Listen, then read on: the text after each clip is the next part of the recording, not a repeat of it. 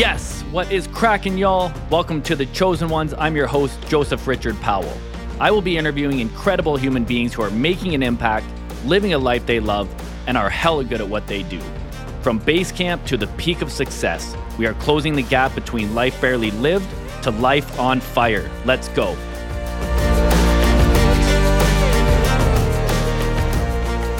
Hello, everybody. It is Joe. We are back with another fantastic episode. I have a gentleman on the podcast today who immediately, when I saw what you were up to, I think it was maybe on Instagram, I sent you a direct message right away because I knew that I had to talk to you about this subject. Correct. His name is Kuda. I should introduce him. And what we're going to be talking about is what he has recently launched, which is called Koffee with Kuda. And I'm also going to pick his brain and we're going to learn a little bit about how he ended up where he is. But before we get into this, kind sir, thank you so much for taking some time with me. I know you're a busy guy. It was hard to get you on here, so I'm glad we were able to. Joe, thank you.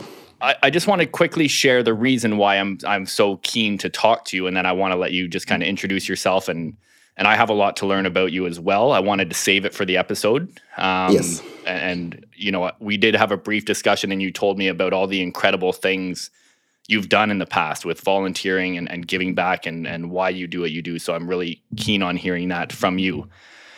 And so essentially, I'm very passionate about people who, we were talking about all kinds of subjects, but the topic came up here in Vancouver with the opioid crisis and even just drug addiction and alcohol addiction and mental health. And we were even talking about people who are in prison and you know, I'm a bit of an activist, so I'm keen on criminal justice and reform and all that good stuff. And anyways, we were talking about, I brought up a point of something I'm very passionate about that I feel like is overlooked so often we're so quick to label people with addictions.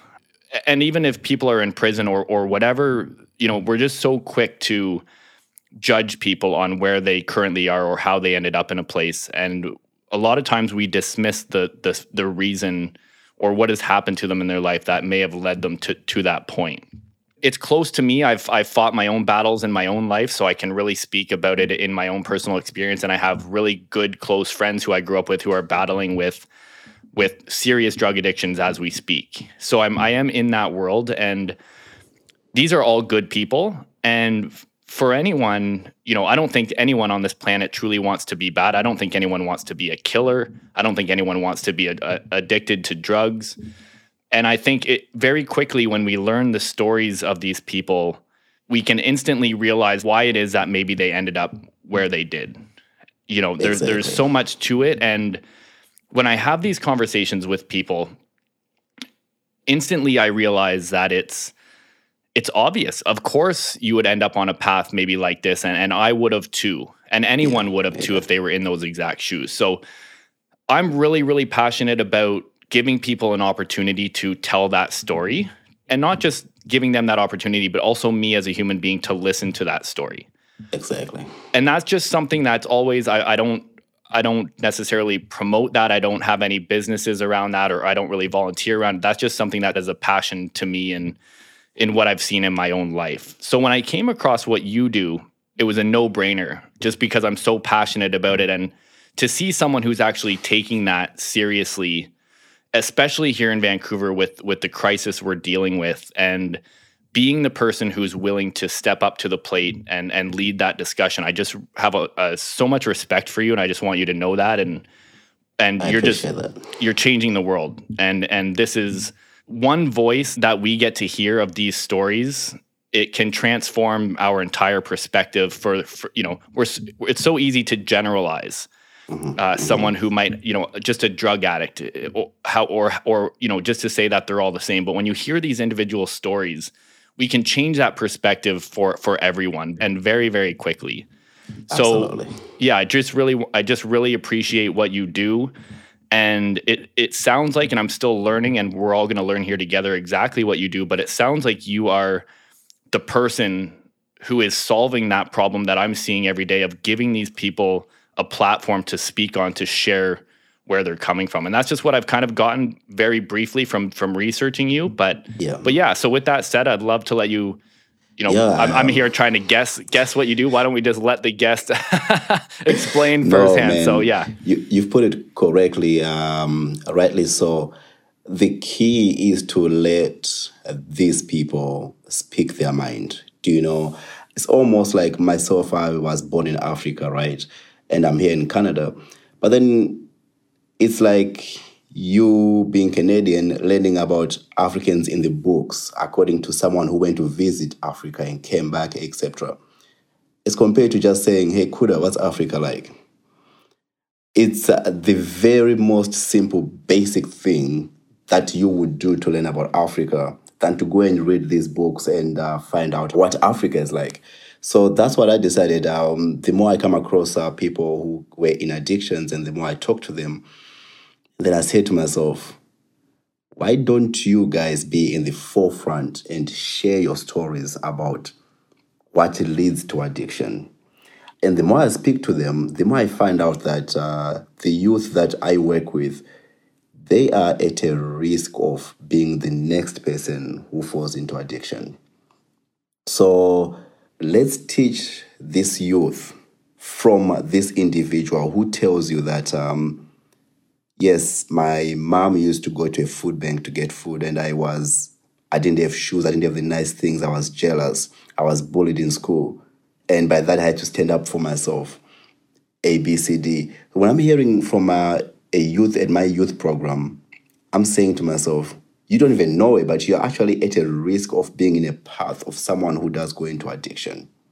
So let's let these people speak and teach us so they can prevent a youth from becoming the next addict.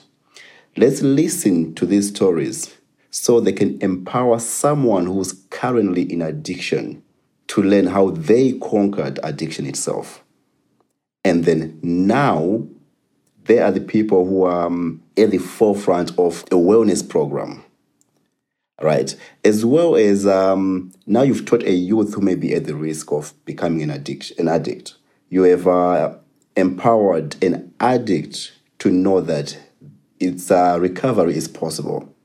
Now, what I find is even most important is you have taught the community about what leads to someone to becoming an addict.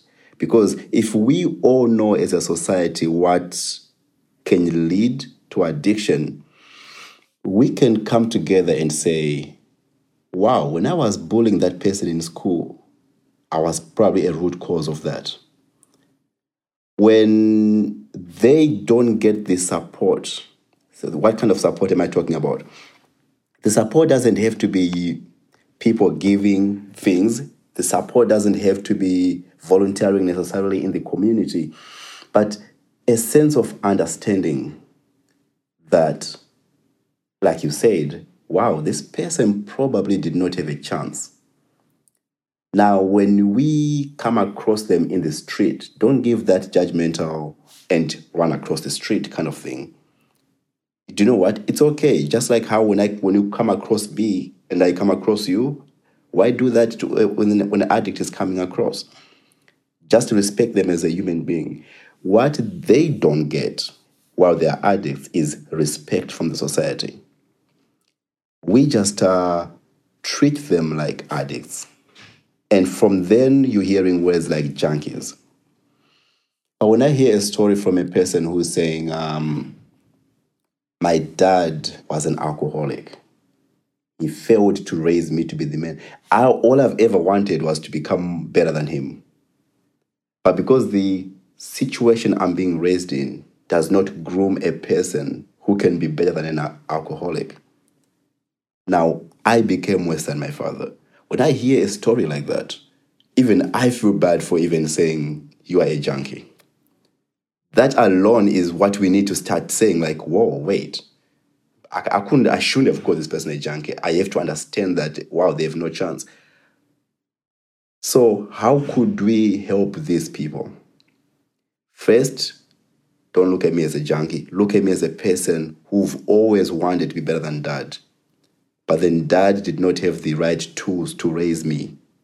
And then I became the person you see today.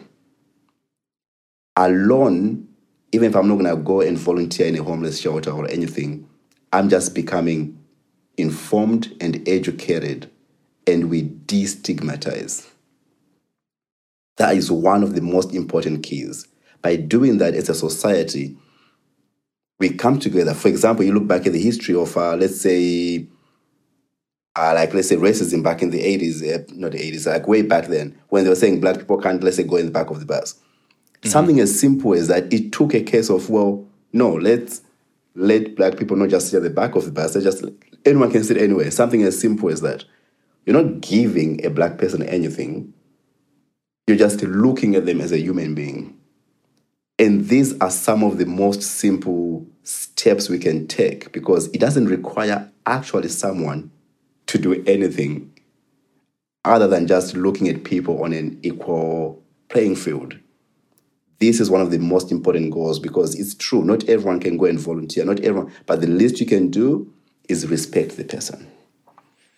Absolutely. And something that makes me think about is even just learning in the world of activism recently, and originally having the idea of, we have to do more, or, what can I do to kind of physically be out there, which I think is fantastic. And part of that comes from maybe you're raising awareness on social media, and then you get these people who kind of say, oh, you're just a keyboard warrior. Why don't you actually do something about it? And it makes you think, like, what can I actually be doing? But I've come to learn that just speaking up, using your voice, and whether it's on social media, no matter where it is, the power in simple awareness.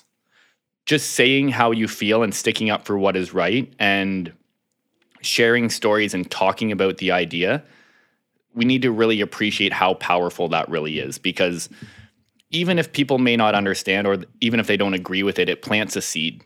And if we're planting seeds everywhere, you're planting a seed, and then, we go somewhere else and someone else is on social media talking about the same thing, it's only a matter of time.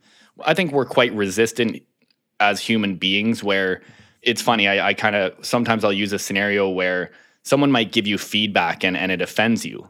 Yeah. Where, they tell you something and it's constructive criticism, but, when they first say it, you're like, yeah, whatever, like, you don't know what you're talking about. Yeah. But there's a good chance you're going to end up listening to that, and you're probably going to change your ways. I think a lot of it is there's a lot of people who just don't know how to accept it. But it doesn't mean that it's not getting the effect that it's supposed to be having. And I really value, I think just the conversation and the awareness has so much power in it that yes, sometimes we say if it's just a conversation or we're learning about it, just how powerful that really is. So with Coffee with Kuda, so is this you are sitting down with someone and they're sharing your story? And just let me know if I understand this correctly. You meet with these people, you sit down with them, you give them an opportunity to speak. And the goal with this project is to share the story and to show people this is just a human being who may not have had the privileges that a lot of us have had. And then you're using that to help other people who may need to be overcoming the struggle that they've overcame, and also with youth as well. Right. So do you know, one of the things to really try to understand is this.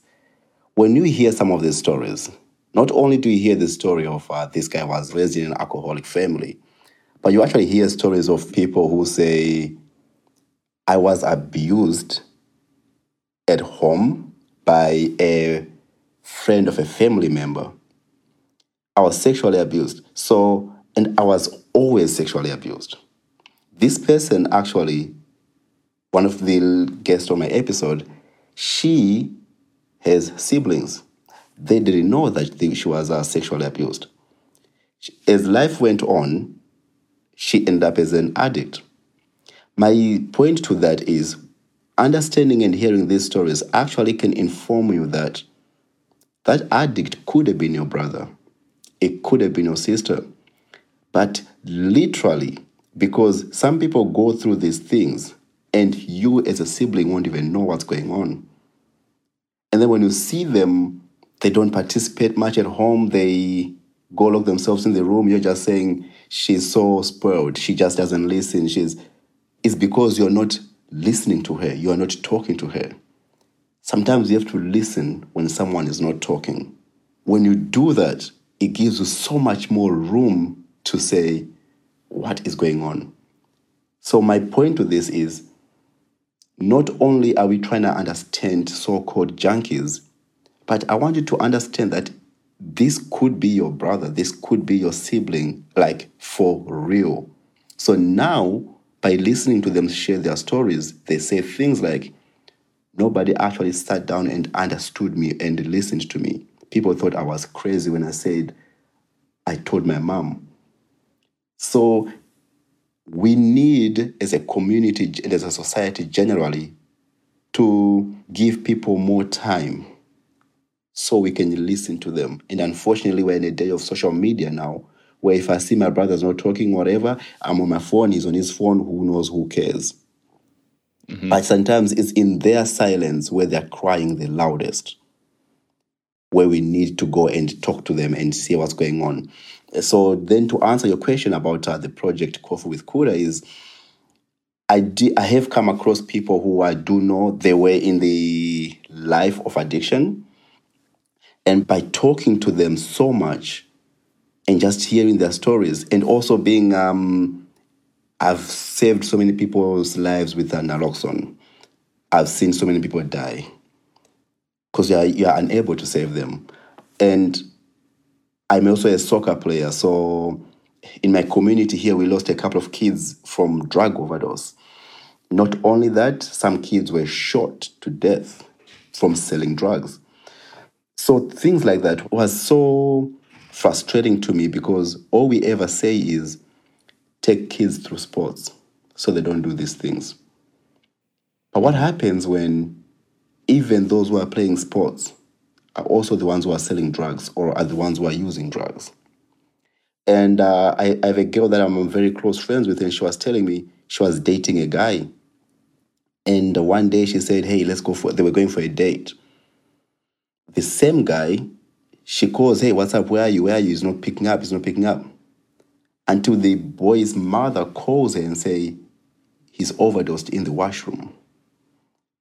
What that tells me is this guy, again, he was going through his own issues that he wasn't speaking up and wasn't saying to anyone. Because when it comes to addiction and using these kind of drugs, someone has a problem and going through certain pain that they can only run away from while they're that high. So, Koffee with Kuda, I realized that it's a lot of learning through books. It's a lot of being informed that neurotransmitters do this, when substances do that. But some things are just so basic that we just need to understand each other. That's why when I'm speaking to these people and they're telling me in the community, yes, because I'm just a very curious guy. When I see an issue, I'm just saying, but why? But why? Because remember, I grew up in a family where don't do drugs. Hell yeah, I'm not going to do drugs. Do you know what I mean? Even if I dare think about it, I feel like I'm getting whipped for thinking about it only. So I wouldn't even. So when I ask someone, but why do you use the drugs? And they tell me their stories, from my own community, I feel like we don't understand this. And when I'm saying my own community, I'm talking more on the African side of it. We don't understand it. But am I the only one who don't understand it? Then I speak to everyone and say, do you know, here's what I'm hearing. Then they are also shocked. So, yes, I find these people, I talk to them and say, listen, I would have loved to talk to someone who was right now in addiction, deep in it, but maybe they won't tell me the whole thing. But I want to hear from you because you've gone through the addiction, then you've actually conquered it as well. So now you're speaking to three different types of groups, like I was saying, as a person growing up to a youth, as a person who's actually in addiction right now, then teaching that person how do you recover, then also telling the society as a whole that here are some things that are not easy to understand. One of the guys said they were drinking alcohol. That's what they were, or they knew. addicted to alcohol, then because alcohol, then you become all lazy and stuff, they would use cocaine. The more they use cocaine, they're like, oh, wow, alcohol, you drink and then it lasts only this, but cocaine does this, you go higher. Mm-hmm. But then they say, the more I use cocaine, the more I realize I can't function or I can't sleep. I want to go to work, I want to go out with my friends, but I can't sleep. So they started using cocaine, they started using heroin. Before you know it, they were addicted to 3 different substances. Mm-hmm. But we as a community, we don't even realize that, number one, this person went through their own social challenges growing up by not having a good upbringing. We failed to help them. Then now when they got addicted to alcohol, here's where life failed them. Mm-hmm. And then before you know it, they're addicted to heroin, the one substance that is taking so many people's lives. Mm-hmm. So hearing these stories is ridiculous, and we understand now, wow, we've got to do something today. Yeah. And I think too, it's complicated, but like you said, it's very simple. And when you hear these stories from some people, you say, oh, I get it. You know, within a few minutes of hearing someone's story, I get it. I understand exactly why it makes sense to me why, of course, you want to be numbing some feelings or trying to distract yourself from this if this happened to you. And I think one of the things I've learned in some of the, becoming certified in a few different types of therapies is trauma doesn't have to be this massive event necessarily. So if people are young and they go through something, if it's a divorce, their parents are divorced, or there are a lot of people, if it's sexual abuse and many serious things that could happen, but sometimes it can be something small, and we don't actually. I use small in the term of it's not small, but we look at it as maybe not considering it a trauma, but really it can be something quite small that triggers these brain mechanisms that want us to travel this path. And I also know from experience just how once you get on that path, and for me, like you were saying about these other people, it was alcohol with me as well, and it turned out to be, from a younger age, just a very common thing. A lot of my friends were drinkers, and then over the years, it becomes normal, and it becomes more and more normal, and then alcohol's not enough, so then you start using, and then I also consider, I think for myself, my personality, and I think I do have an addictive personality, and I see that with work and with, personal development and that side of it as well. So I think if you tie that into it, maybe you just had a hard time at one point in your life, and then you get on this track, but it's very difficult to get off of. And even, in my own personal experience, I was on that path of traveling directly towards where a lot of these people currently are. And right.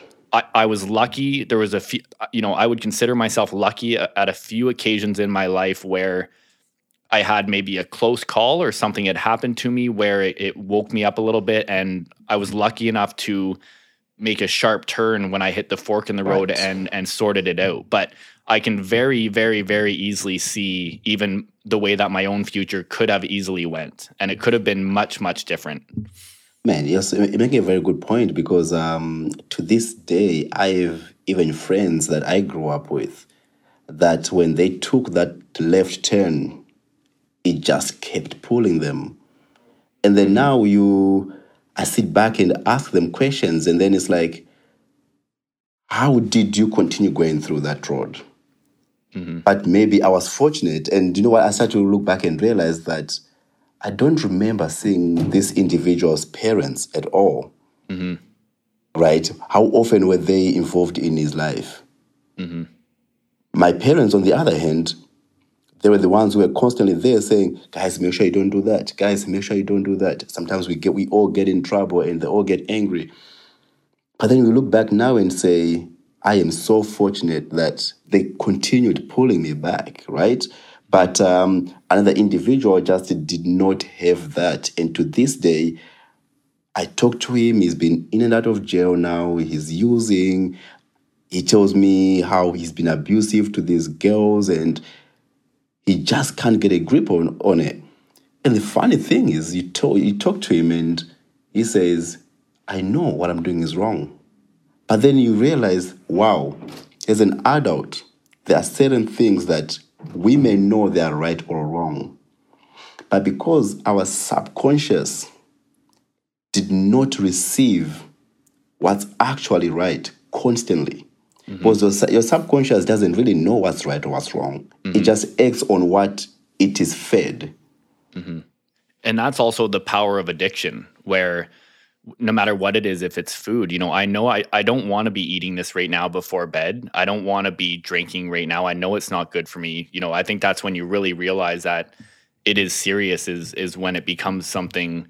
If you're drinking, but you enjoy drinking and you do it with your friends, it might still be a problem. But when you get to a point where you're drinking and you don't want to be, that becomes a very serious problem. And I think just addiction, and I'm not a professional. I'm not licensed to speak in this field. I can only speak from my own experiences, but it's a very serious thing. And I think you bring up a really good point as well about our environment, what's happening consciously and subconsciously. And one of the things that really scares me is, and I'm very cautious of how I speak around things like medication, because I know medication can save lives if it's depression. I know people who specifically have told me very clearly that medication has saved their life, but it's a very serious problem. Where heroin has always been so common and still is, and cocaine.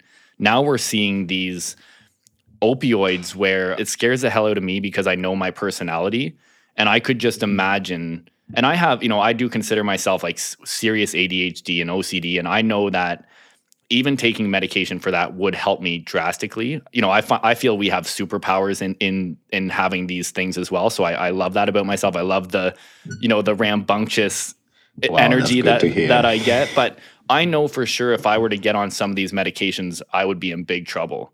And sometimes and this is just kind of taking a trail off, but even going back to things such as someone does something wrong and they go to prison, and to avoid the conversation around the mental health aspect of it, or why they ended up here, and then putting them in prison with all of these other people, or if it's drug addiction and then we're using addictive drugs to get people off of addiction, we're putting them in this environment where we're not giving them a chance, and we're not making it any easier. So it just stuck out to me when you said how, we constantly need those positive affirmations every day, because it's a constant battle, and the brain is very powerful. And if it's not serving us, if you and I are here, or if your friend, like you were just saying, is talking to you, he's probably in a pretty powerful state.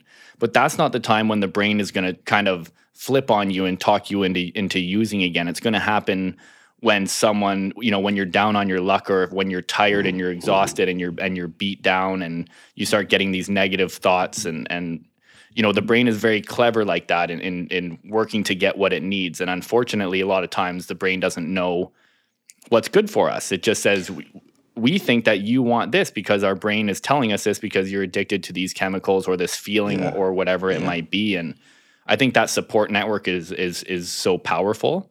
I also wanted to add that as well, the brain itself, there's a way of upbringing that we cannot skip. That's why, for example, with Sigmund Freud and these guys, that's why they pull out these studies out there. So a child who's from this age to this age will go through this part. And you have to let them go through that part. You will guide them as an adult, but expect these things to happen. From this age to this age, you will expect these things.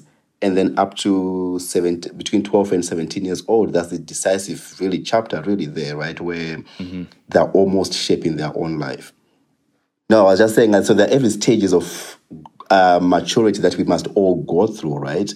But if we skip certain stages, or if we suppress our children, those stages, they will come out regardless. So you will find that one of our interviewees says is right. Between 0 and 6 years old, love and compassion must be shown to these children like non-stop. Because that part, unfortunately, it just needs it. We've got to show them, hug them, cuddle them, everything, affection. If you don't give them that, it's okay. It will come out later anyways. And then later now, it is coming out, it's a hug through heroin. It's a hug through cocaine, things that makes them now feel good, that calmness that you didn't give them before in the past. And one example I like to give is Michael Jackson. Whatever success he has achieved in life, what will always be overshadowing him is the scandals about sleeping with young children. What we fail to understand is Michael Jackson's, a 10-year-old Michael Jackson was living the life of a 21-year-old. He was getting this money, he was going on tours, he was doing this. They did not let a 10-year-old Michael Jackson be a 10-year-old. Go ahead and have sleepovers. Enjoy that time. Explore yourself. The unfortunate thing is when the ability came to now explore myself and just go for sleepovers, it came, unfortunately, in his 40s when he's tired of the success. Now, can I please be a child? Because the child keeps coming and say, I want to be the child. Right? Because my point to that is these stages, they come out. If you suppress them, it's okay, but they will still come out. Now, we need to teach the community at large that love your children today and hug them. Otherwise, they'll look for that somewhere else anyway. And that's why there's always a joke about, let's say, prostitutions and women who are like, who get into dirty stuff. They say they're having daddy issues. It's been said as a negative connotation for a long, long time. I hope, though, that the community can now stop joking about it and start understanding that, yes, this female did not have a dad around much. So how can they be educated? And also, I've heard on the other side of not girlfriends that I've dated, but friends who are girls, girlfriends who have said about guys having mom issues. They can't deal with commitment, or there's something going on with them, because it's the same thing on the flip side of the parent as well. And I totally agree about some of these stereotypes are that way for a reason, or the reason we use these. And it's like, because that is such an obvious thing. And I think, and you're absolutely right about, we should be looking at this from a different light instead of making it can be a joke, that's fine, but there is some merit to some of these things. Exactly. So now that you guys have joked about it, that means usually most jokes come from some truth, right? So that means if there's been these truths, maybe, and I'm actually looking to doing this with Koffee with Kuda, to start interviewing some street workers and say, I don't want it just to be a joke like, hey, daddy issues or whatever. Fine, daddy issues, but tell us about it. And maybe tell us what dad should have done. Just because mom and dad break up doesn't necessarily mean that one has to be out of the picture for the good of the child. I just had an idea pop in my head, and I think it could be quite incredible. Just because the way that we get the best information is from doing what you're doing and talking to people who are there. You are learning more from what you're doing by speaking to these people than any textbook, any psychologist could ever. You could do 20,000 hours of psychology, and you're going to learn more by sitting down with someone, looking at them in the eyes and hearing their story.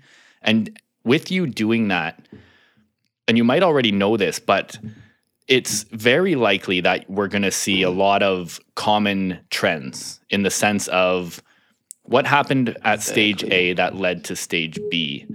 And I love the direction you're going with your proactivity about working with, like, taking this, how can I take a proactive approach to working with youth? And I want to talk about that because I've done the same thing in my coaching business.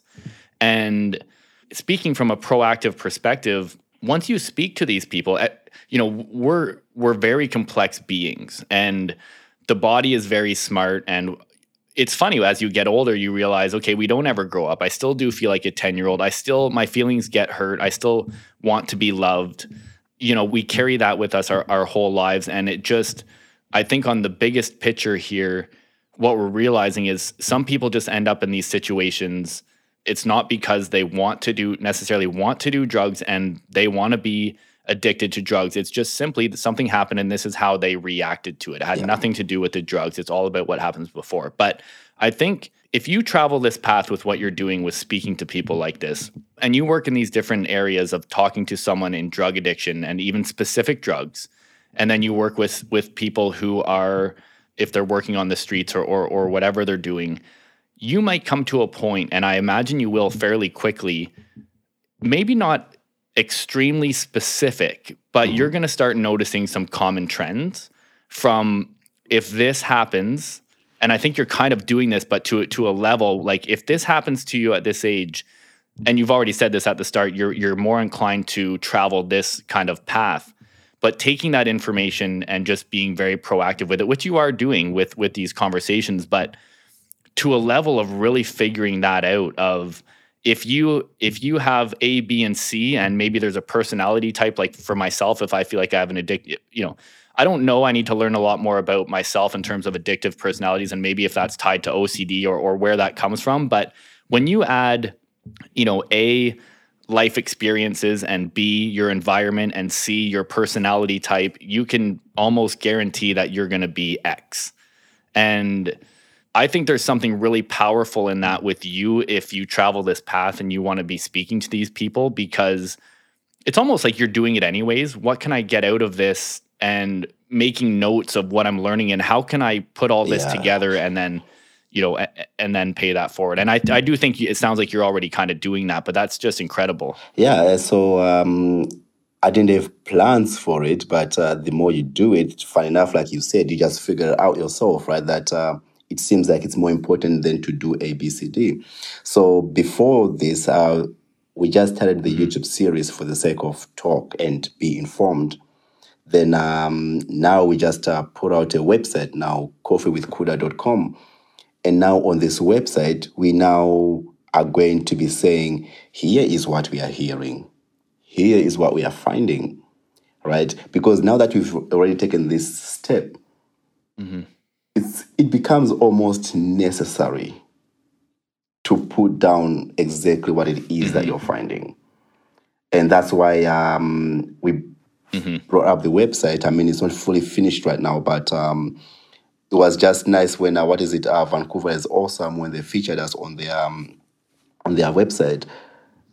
I think that's where I think that was where I first came across and then I read it and I said, I got to talk to this guy. This is such an incredible thing to be doing. Yeah. Right, exactly. So when they put us on their website, well, you start to realize, well, people are paying attention. Now that they're paying attention, you may find that it's important to answer some questions before they are asked. And here's where we are now with this website. We're saying, if you come on our website and then you read and you want to know more about, let's say, opiate addiction, let's give them this information. If they want to know about stimulants, let's give them the information. Not because we have to go do any research, but we're being informed anyway, we're being told. So now if you don't have time to go and listen to 20 interviews, that's okay. We'll just put it over here for you. So you're definitely right. It does, we automatically have now had to put this information together and say, what is it telling us? Right? Yes, that, for example, if I hear something there that really closely relates to me, and then I realize, but I was able to come out successful because of this, he wasn't able to come out successful because of this, the equation still works out. Yeah.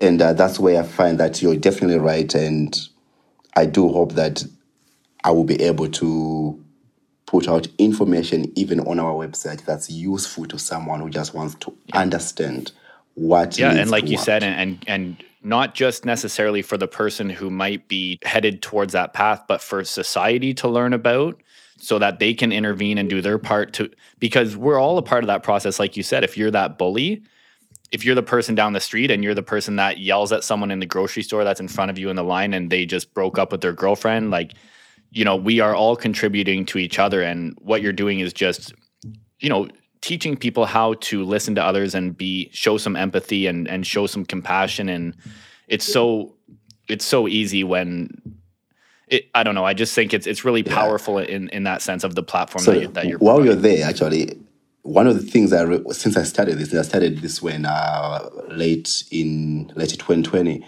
One of the things I've now stopped doing is I no longer beep my horn in the car when I'm driving. If someone cuts me off, you know what? It's okay. Yeah. I don't know what you're in a rush to. but I hope you get there fast. Yeah. Now, the idea of how dare you cut me off, the thing is, you don't understand that this person has their own problems that they could be dealing with. Do you know what? They could actually be rushing to the hospital because their wife have given birth or something. If you had known that, you probably would have slowed down yourself. I say that because one of the person I interviewed, this won't come out unless in like a couple of weeks, actually, maybe 4 or 5 weeks. But he said, and it still pains me to hear this because he was dating someone who died in his bed while a 1-year-old is upstairs, just because they chose to do cocaine together. So they did cocaine. She was so small, they used too much cocaine. So the heartbeat was just too much that she died in bed. And then he woke up in the middle of the night, the child is crying upstairs. He's saying, hey, go and wake up the baby. He's crying. Only to realize that the girl is dead. And I come to that moment like, and this is the second person who died in his life. I'm coming to my conclusion like, the people that we see acting a certain way, reacting a certain way to things, they may be going through situations just like this guy. But because I'm so stuck in my own life, hey man, I gotta run, I gotta go and interview someone. Nah, dude, this guy is running because his wife is probably in the last seconds of her life. Yeah. So you realize that don't always just think about me. That's why, and sometimes my wife, she's saying, yo, that guy is cutting you off. It's okay. Do you know what I mean? Like, I'm okay, he's okay, no one died. He's in a rush more than I am today. But then tomorrow, if you're in the hospital, I'll be driving just like this guy to rush to save you. Yeah, So, and it's also I'm the exact same way. I'm very conscious of that. Of course, it's easier said than done some days. It's a battle every day, but it's also for your personal peace. I find when I get worked up over someone else, I feel worse after. So it's just kind of like, there's a lot of things I'm learning in life, we do for selfish reasons. And I find being kind to others, there is a benefit to that. And making the world a better place, it makes you feel better. If that's the reason you do it, go for it. But here, listen, I want to, but when we wrap up here, not just yet, but we are going to be putting all the info to how to reach you so that people can really dive into that. There's one of the important things that I want to touch on before we do leave is the point of this show, which is also learning about the earlier days. So I know what you're up to today. I respect who you are as a human being and how you've gotten to doing what you're doing right now. I am always very curious to learn about the people and how they end up here.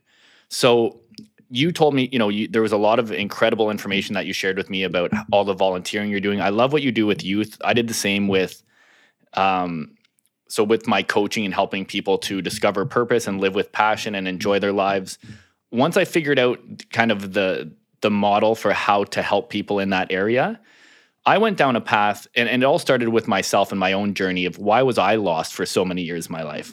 Yeah, and I learned this in my own story about just being lost in my own life and learning, okay, how do I figure out what do I want to be doing here on this planet, and figuring that out for myself, and then wanting to share that with other adults who may be feeling lost in their life, and then getting to a point where how can I take a proactive approach? I'm working with all of these adults who are anywhere from maybe 25, 35, 55, and they're at a point in their life where they're not sure necessarily what they want to be doing, and they're not happy and they feel stuck. And, we only have this one incredible opportunity at life. We need to be enjoying it as much as possible. And I work with these people. So eventually I get to a place where how can I take a proactive approach to this as opposed to meeting them at this point in their life? What can I do to kind of save people those 30 years of their life that it took me, to keep running into these realizations of I'm going down the wrong path. And that's when I came to, okay, I'm going to start working with youth, and I'm going to create this same program and teach them what I didn't really know and what I kind of learned the hard way. Now, with what I've learned, one of the things that I did run into is life experience and maturity are big parts of knowing what we want to do. We have to do enough of what we don't like in our life, and we need to learn who we are before we can understand what we enjoy. So I think we do have to be mature, and we do have to be adults. And I think I call it the second phase of life, where the problem is, and I talk about this in my book, but I'll just say it very briefly here, is we are asked the most important question of our lives at the age of, grade 10 or 11, at the age of 15, of what do you want to do with your life? We don't have the emotional or mental maturity to be answering a question like this, where our brains, our prefrontal cortex doesn't develop till we're 25, which is our decision makers. So we're asked to make this question. We have no life experience. We don't even know, we haven't even had a job yet. And we're expected to say, this is going to be the path for the rest of my life.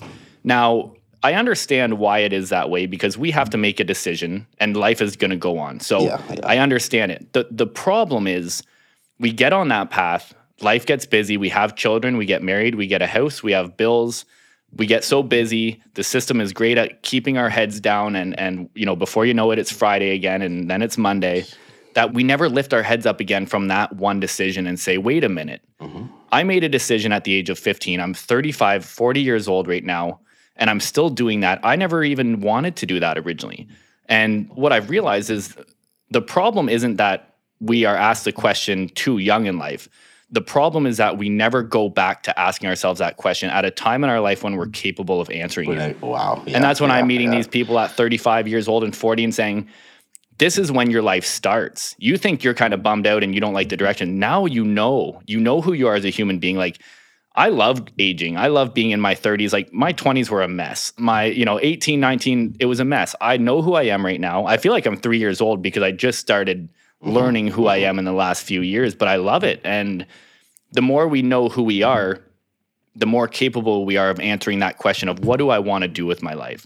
And so, anyways, a bit of a tangent there, but anyways, we did travel the same path of, you and I, we think similarly of, let's problem solve, and how can I take a proactive approach to this of setting, and I love working with youth. I love the energy, and they're our future generation. If we want to make the world a better place, we have to help our youth.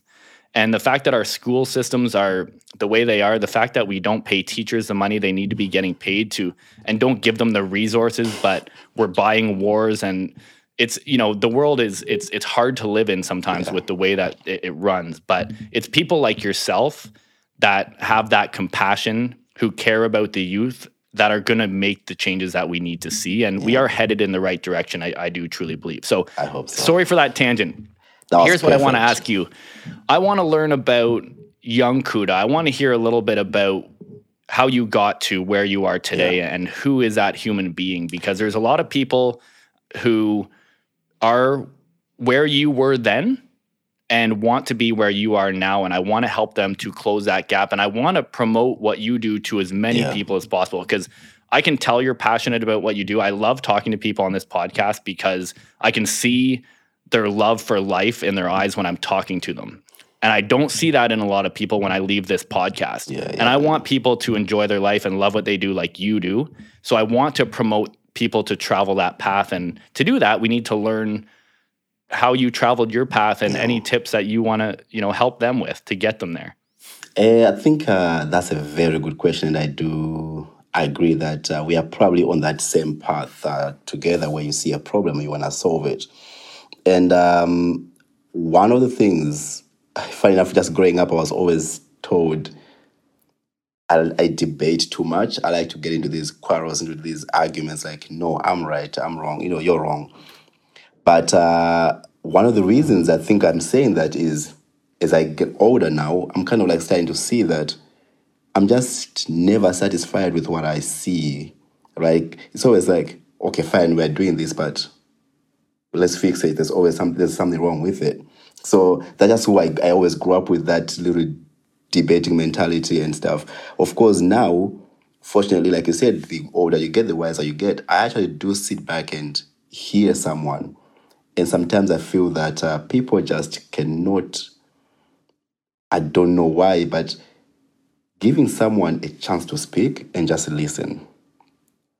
When you listen to them, even if you disagree completely, understand why they believe what they believe. It is absolute key, but as a society, we fail to just agree on that. A Muslim and a Christian have to debate and say, my God is better than your God. No. Maybe he is, I don't know. But let me tell you about my God. This is who I know. And this is all I've ever known. The Christian said, he is my God and this is who I've ever known. That's okay. Now that you both know that, keep moving. And yeah, that's some of the best advice I've ever heard in my life, to even for just learning as humans. And just to touch on your point, if you want to use religion or any example, when you ask them, my religion's better or my religion's better, and I'm not religious personally, but if you're having that debate, you get to a point when you hear someone else, it's not because they don't like your religion. It's probably because they think their religion is going to take care of their people, and both people have the same views of why they like their religion. So then you say, you and I are the exact same person, and we both like our religions for the exact same reason. Right. And same with your president. Like, you like a president because he's going to look out for you and your family. So you and I aren't against each other. We both love our families, and we're actually the same person. But we need to become one, and it's all about the power is in one. And I do think there are things in our society that do intentionally try to divide us. Like, I feel like sometimes we're 10 years old by I'm blue and you're red, and I'm a liberal and you're a conservative. Like, how do we get there? And if we were all one, we would solve the world's problems in 20 minutes. So you know what I realize is that it's okay, though, that you're a Muslim and you're a Christian. None of us have to try to switch each other up, because it is because of your religion why you are today. The reason why I'm speaking to you is because for some reason either I respect you or I like you. Mm-hmm. So I shouldn't try to change you because your religion has gotten you to where you are today. Mm-hmm. All power to you. Just like, and like you said, everything's about divide. No one has to be, I'll use the American politics because it's the most fun to watch. I've never heard of a Republican, maybe they are, but a Republican who then says, oh, now I'm a Democrat. Sometimes so is that Republican who then just maybe votes for Obama, but they remain a Republican. Or a Democrat who then says, okay, fine, I do like Trump's point of view, so I will just vote for him, but they remain Democrat. But the thing is, that's okay that you are who you are. Or then this fighting, that's where I'm saying, I grew up as a guy who likes to debate and say, no, my side is wrong, my side. I still am the guy who likes to say, here's my point of view. But I'm also willing to hear what your point of view is. Mm-hmm. When I hear your point of view, I have to sit back, listen, and really let it sink and say, I get it. Mm-hmm. I really, really do get it. Because then that puts me to a point today where I no longer say, my parents always said drugs are bad. How dare you do drugs? I no longer say that. Mm-hmm. Right? I no longer say, I was raised to say God is the only way. I still believe it. But I no longer say that you're wrong for not believing it. Because now, the new Kuda now, the one who's past 25, has understood the other version. That's all they've ever known. That's why they are where they are. So now, I like to listen more while I'm still standing strong. Because my beliefs, I stand strong on them. I'm just willing to learn. That's why I say, as an African, we grew up you're raised by a village. Everyone helps someone. That's just who I was. Subconsciously, remember, I can't take it out of my mind. That's just who I am today. I come here, I see a system, I'm like, man, this is so bad. These guys are all homeless and stuff. How can we help them? Mm-hmm. Now, since I disagree with it, let me understand them why they're, oh, wow. Okay, I can't tell you don't use drugs because, number one, if you stop doing heroin today, you're going to go into some shakes. Mm-hmm. So maybe I understand why you're now using it. Mm-hmm. You cannot tell an alcoholic, stop using alcohol because they can actually possibly die. So now it's okay to understand why you help them. Mm-hmm. And that's where I think the old Kuda used to be that kind of guy. He has changed with the desire to help people. That's I just grew up in a community where it's like, we got to help each other. My parents had 10 siblings. They all bring them to the Western world to help. So now I don't have anyone in Africa to bring over here, but I am surrounded by low-income people, people in addiction. How can I help those people? So yeah, so you did sneak that answer in there. So this is something that's been instilled in you from a very young age, just that, and a lot of people as well. But you really took that. Everyone, we're always taught growing up, take care of your neighbor and look out for your fellow human beings. But whether it's the community that you were in, that you were raised in, where it's taught to you on another level, but something it really did seem to have it did sink in for you, and you really did carry that forward. And like I watch my dad. Sometimes they're in so much debt. They're trying to make ends meet in this, but yet they were able to bring over 15 people from Africa to here. That means they're not poor. But when I was young, I'm like, why do you guys keep struggling? But that's because the moment they got this little much, now how can we help other people not to suffer? Right? Wow. And now that 8 siblings from mom's side, 8 siblings from my dad's side, they're all here. All the siblings, they're doing very well. Now my parents are like, okay, now let's buy a house. I'm like, wow. Like, at first I'm questioning, why would you? But then now I'm at this point, I'm realizing, well, why do I want to just be the only one? And I think when you said, Kuda, how do you do it? One point I wanted to really add is that I am privileged. And that's a stupid thing to say from someone who has so much debt. But I am privileged to know that every 2 weeks I have a paycheck. So when it comes down to it, I'm able to buy for groceries and make my payments. With that extra change, what can I do? Who else can I help? And I bet you so much, there's so many people who wish they could. I'm just in a privileged position where I'm able to pay a videographer and a photographer to take a video of me while I'm talking to someone else. But I bet there are a lot of people who would, if they could. It's just so that they don't have that extra change. So just like my dad, when they got an extra change, he helped. I hope with my extra change, I can then help and help destigmatize addiction, first of all. And there's such an incredible lesson in there from your father in taking that route, in the sense of, I wonder how much happier he is having his family together as opposed to having had, because the mentality here a lot of times is buy the house first. And then what happens is we live in this house and we're all alone and we say, wait a minute, it wasn't the house. It's not the money. It's not the success. It's helping others and giving back. So it's almost, he kind of knew that, I kind of think the secret to life and fulfillment is, and happiness is helping others and giving back. And that it seems like he, whether it's, you don't have the big house off the hop, but how much happier are you when you have your family around and just knowing that you're helping other people. And that's just, there's such a valuable lesson there. Just knowing that, man, they said to me, they were sitting there and they were having breakfast, and they're putting butter on bread. And they sat back and said, do you know that your younger brother right now can't even do this? Literally, bread right now, I can buy 10 loaves of bread and I'll probably throw 5 loaves of bread away and there's not even a single care. But then when you're in Africa, half a bread feeds the whole family.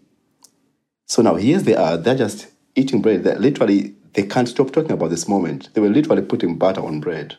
And they said, you do know that your brother right now doesn't even have the ability to think about buying. And they say they did not finish that loaf of bread.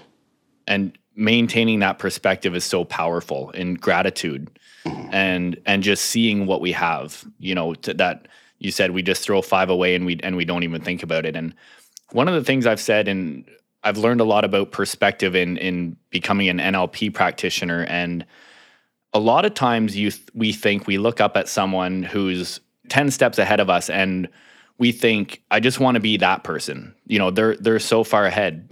But we never consider that person is thinking the exact same thing. It's not like when you get to that level, all of a sudden you made it and you're happy. That's not how it works. And there's even more problems at that point. So what I try to tell people is, if you want to be there, you can be in a better position than the person that's ahead of you by having just simply the mindset of gratitude, because the person who you are wanting to be, they probably don't have that same mindset. If they do, I hope they do, but gratitude is such an important thing. But here we're reaching the end here. I really want to give you an opportunity. I just want to say thank you on behalf of human beings for the incredible things that you're doing. And when we start a project like this or a journey like this, we run into all sorts of obstacles. I'm sure you've ran into some already. With that look, Yeah. I just want to say to you, and I hope you understand there's no obstacle that is bigger than what you are doing, and to continue what you're doing because of how the end goal is so big with this of raising awareness and getting this message across. And there's really nothing more important than that.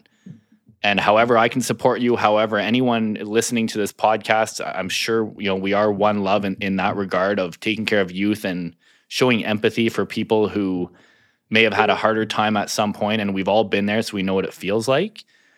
How can we reach out to you? What do you got coming up? Where can we find you? Give us all that good stuff. While you're on there, just one of the person who I was interviewing, and I cannot wait for people to watch this episode.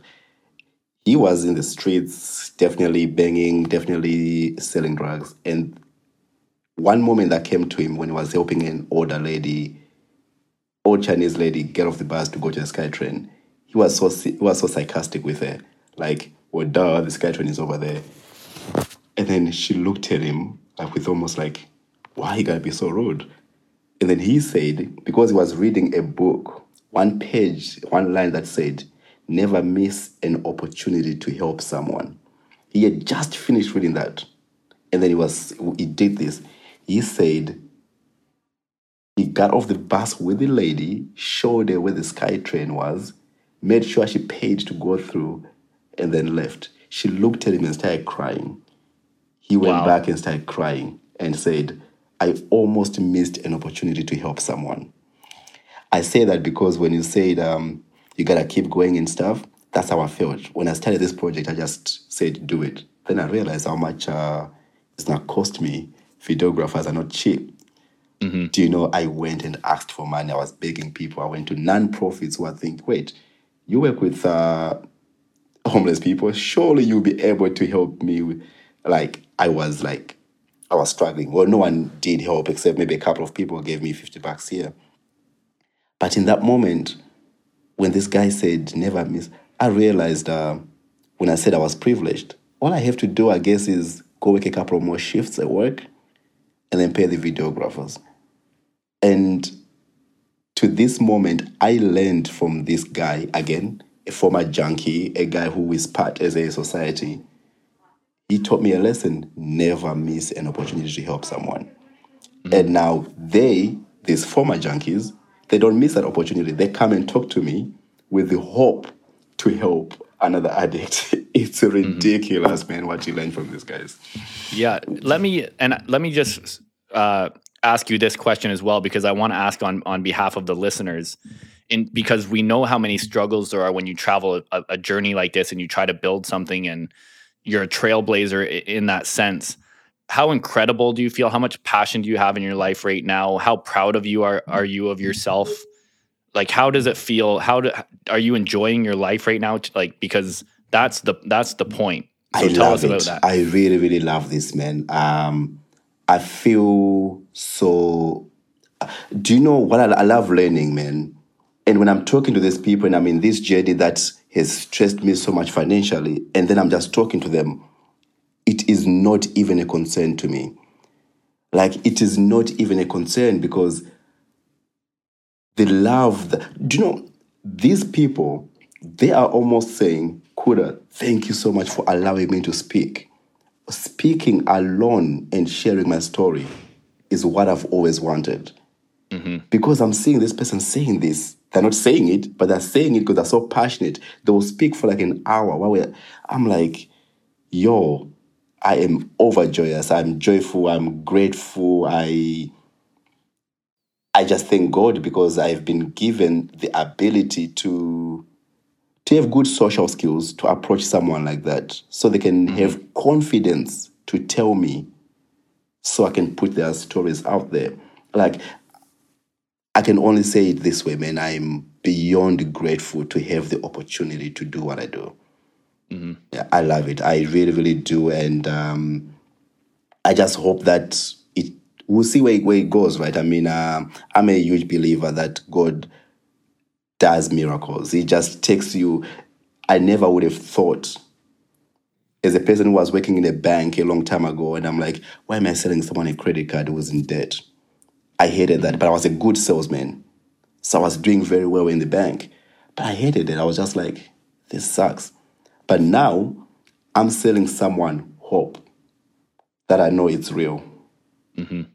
There's no price, there's no price to that, man. Like, it's and I huge. think when we find our path, things push us in that direction. But when you're not on your path, and I've experienced this multiple times in my life, you will face resistance. And we really have to become aware of that, of why is life and everything such a struggle?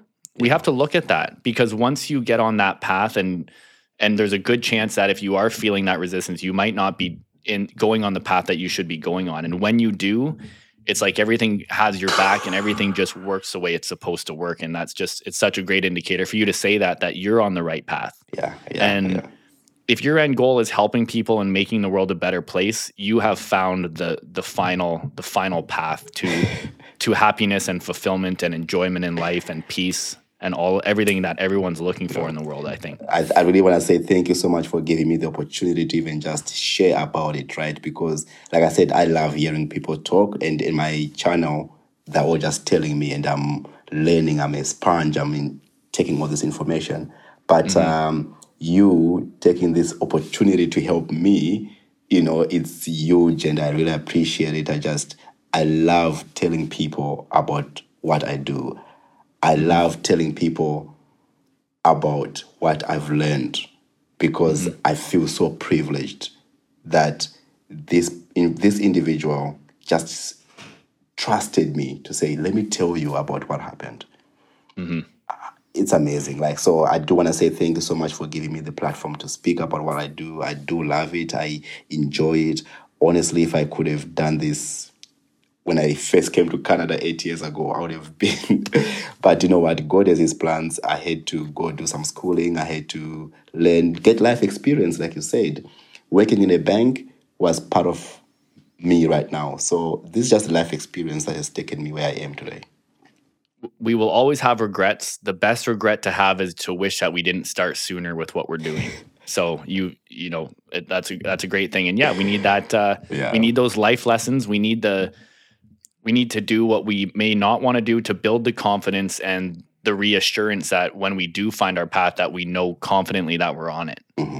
So anyways, Let us continue to support you, continue to help you get out there. Where do we find you? Awesome. So it's Koffee with Kuda, Koffee. So Koffee has a K on it. Koffee with Kuda on Facebook, Koffee with Kuda on Instagram, TikTok, and Twitter. We just have a website that we are concluding right now. It's coffeewithkuda.com. All this is part of Espoir Society, which means Espoir means hope. EspoirSociety.com. Over there, we work with youth. I do free soccer classes for individuals who are coming from low-income families and refugee families. That's where it all started, and I just could tell that there are more people out there who need my help. That's how I looked at it.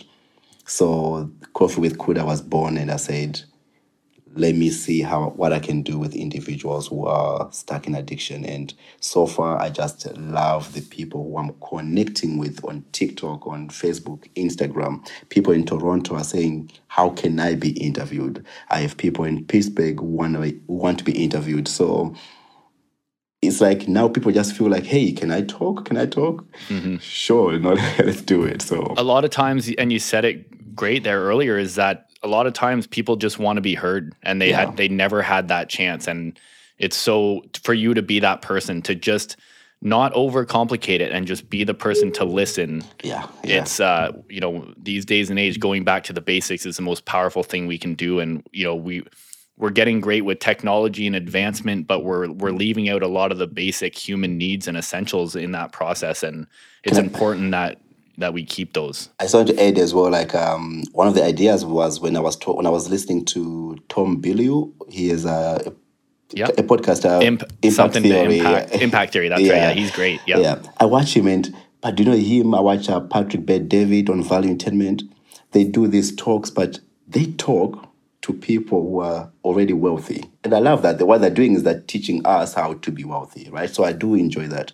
But every time I watch them, I'm like, wow, this is amazing. But then I start to sit back and say, it's always the people that we know about already, the people who've made it, the people who talks to the guys who are at the bottom of the barrel.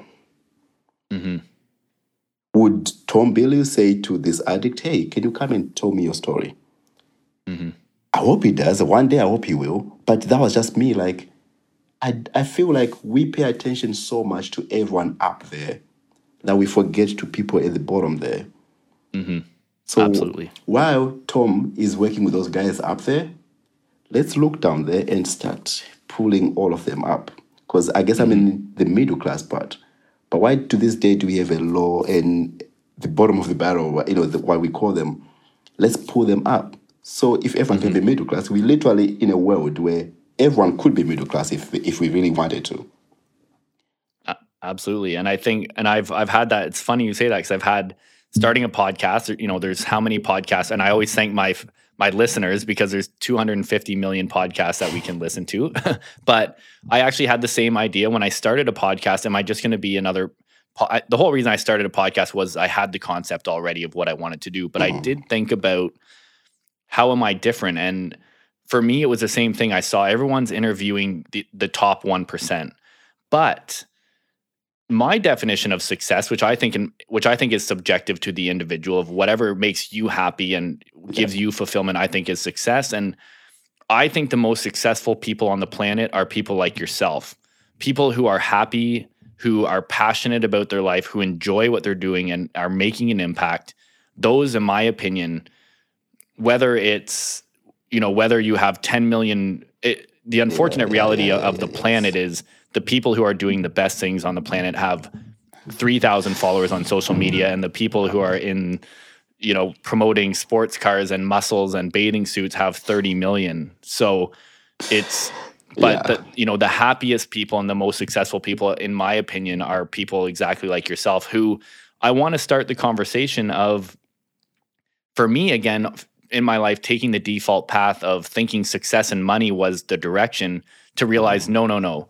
It's about what makes me happy, and what makes me happy is making an impact and helping other people. Exactly. So I want to start that conversation with others of what makes you happy, and here's the destination of how to get from point A to point B to true happiness and fulfillment and success. And that's talking to people like you and people who are on this show about they're making an impact, but they have passion for life and they have happiness. And when I talk to you and I see your face, I can see the happiness and I can see the passion. And that's all that I wish for anyone, because, we are on this planet for a very short time. We have this incredible opportunity.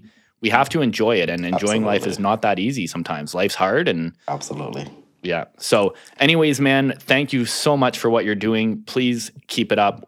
You and I are going to be in touch. I'm going to be having coffee with Kuda for sure. I look forward. Yeah, man. On that note, thank you so much. Joe, thank you so much. That means a lot. Yeah, man. All right. Thank you, everybody, for listening. We will talk to you soon. Peace. Appreciate it. Cheers. I hope you enjoyed today's episode of The Chosen Ones. If you did, if you could leave me a 5-star review, it would mean the world to me.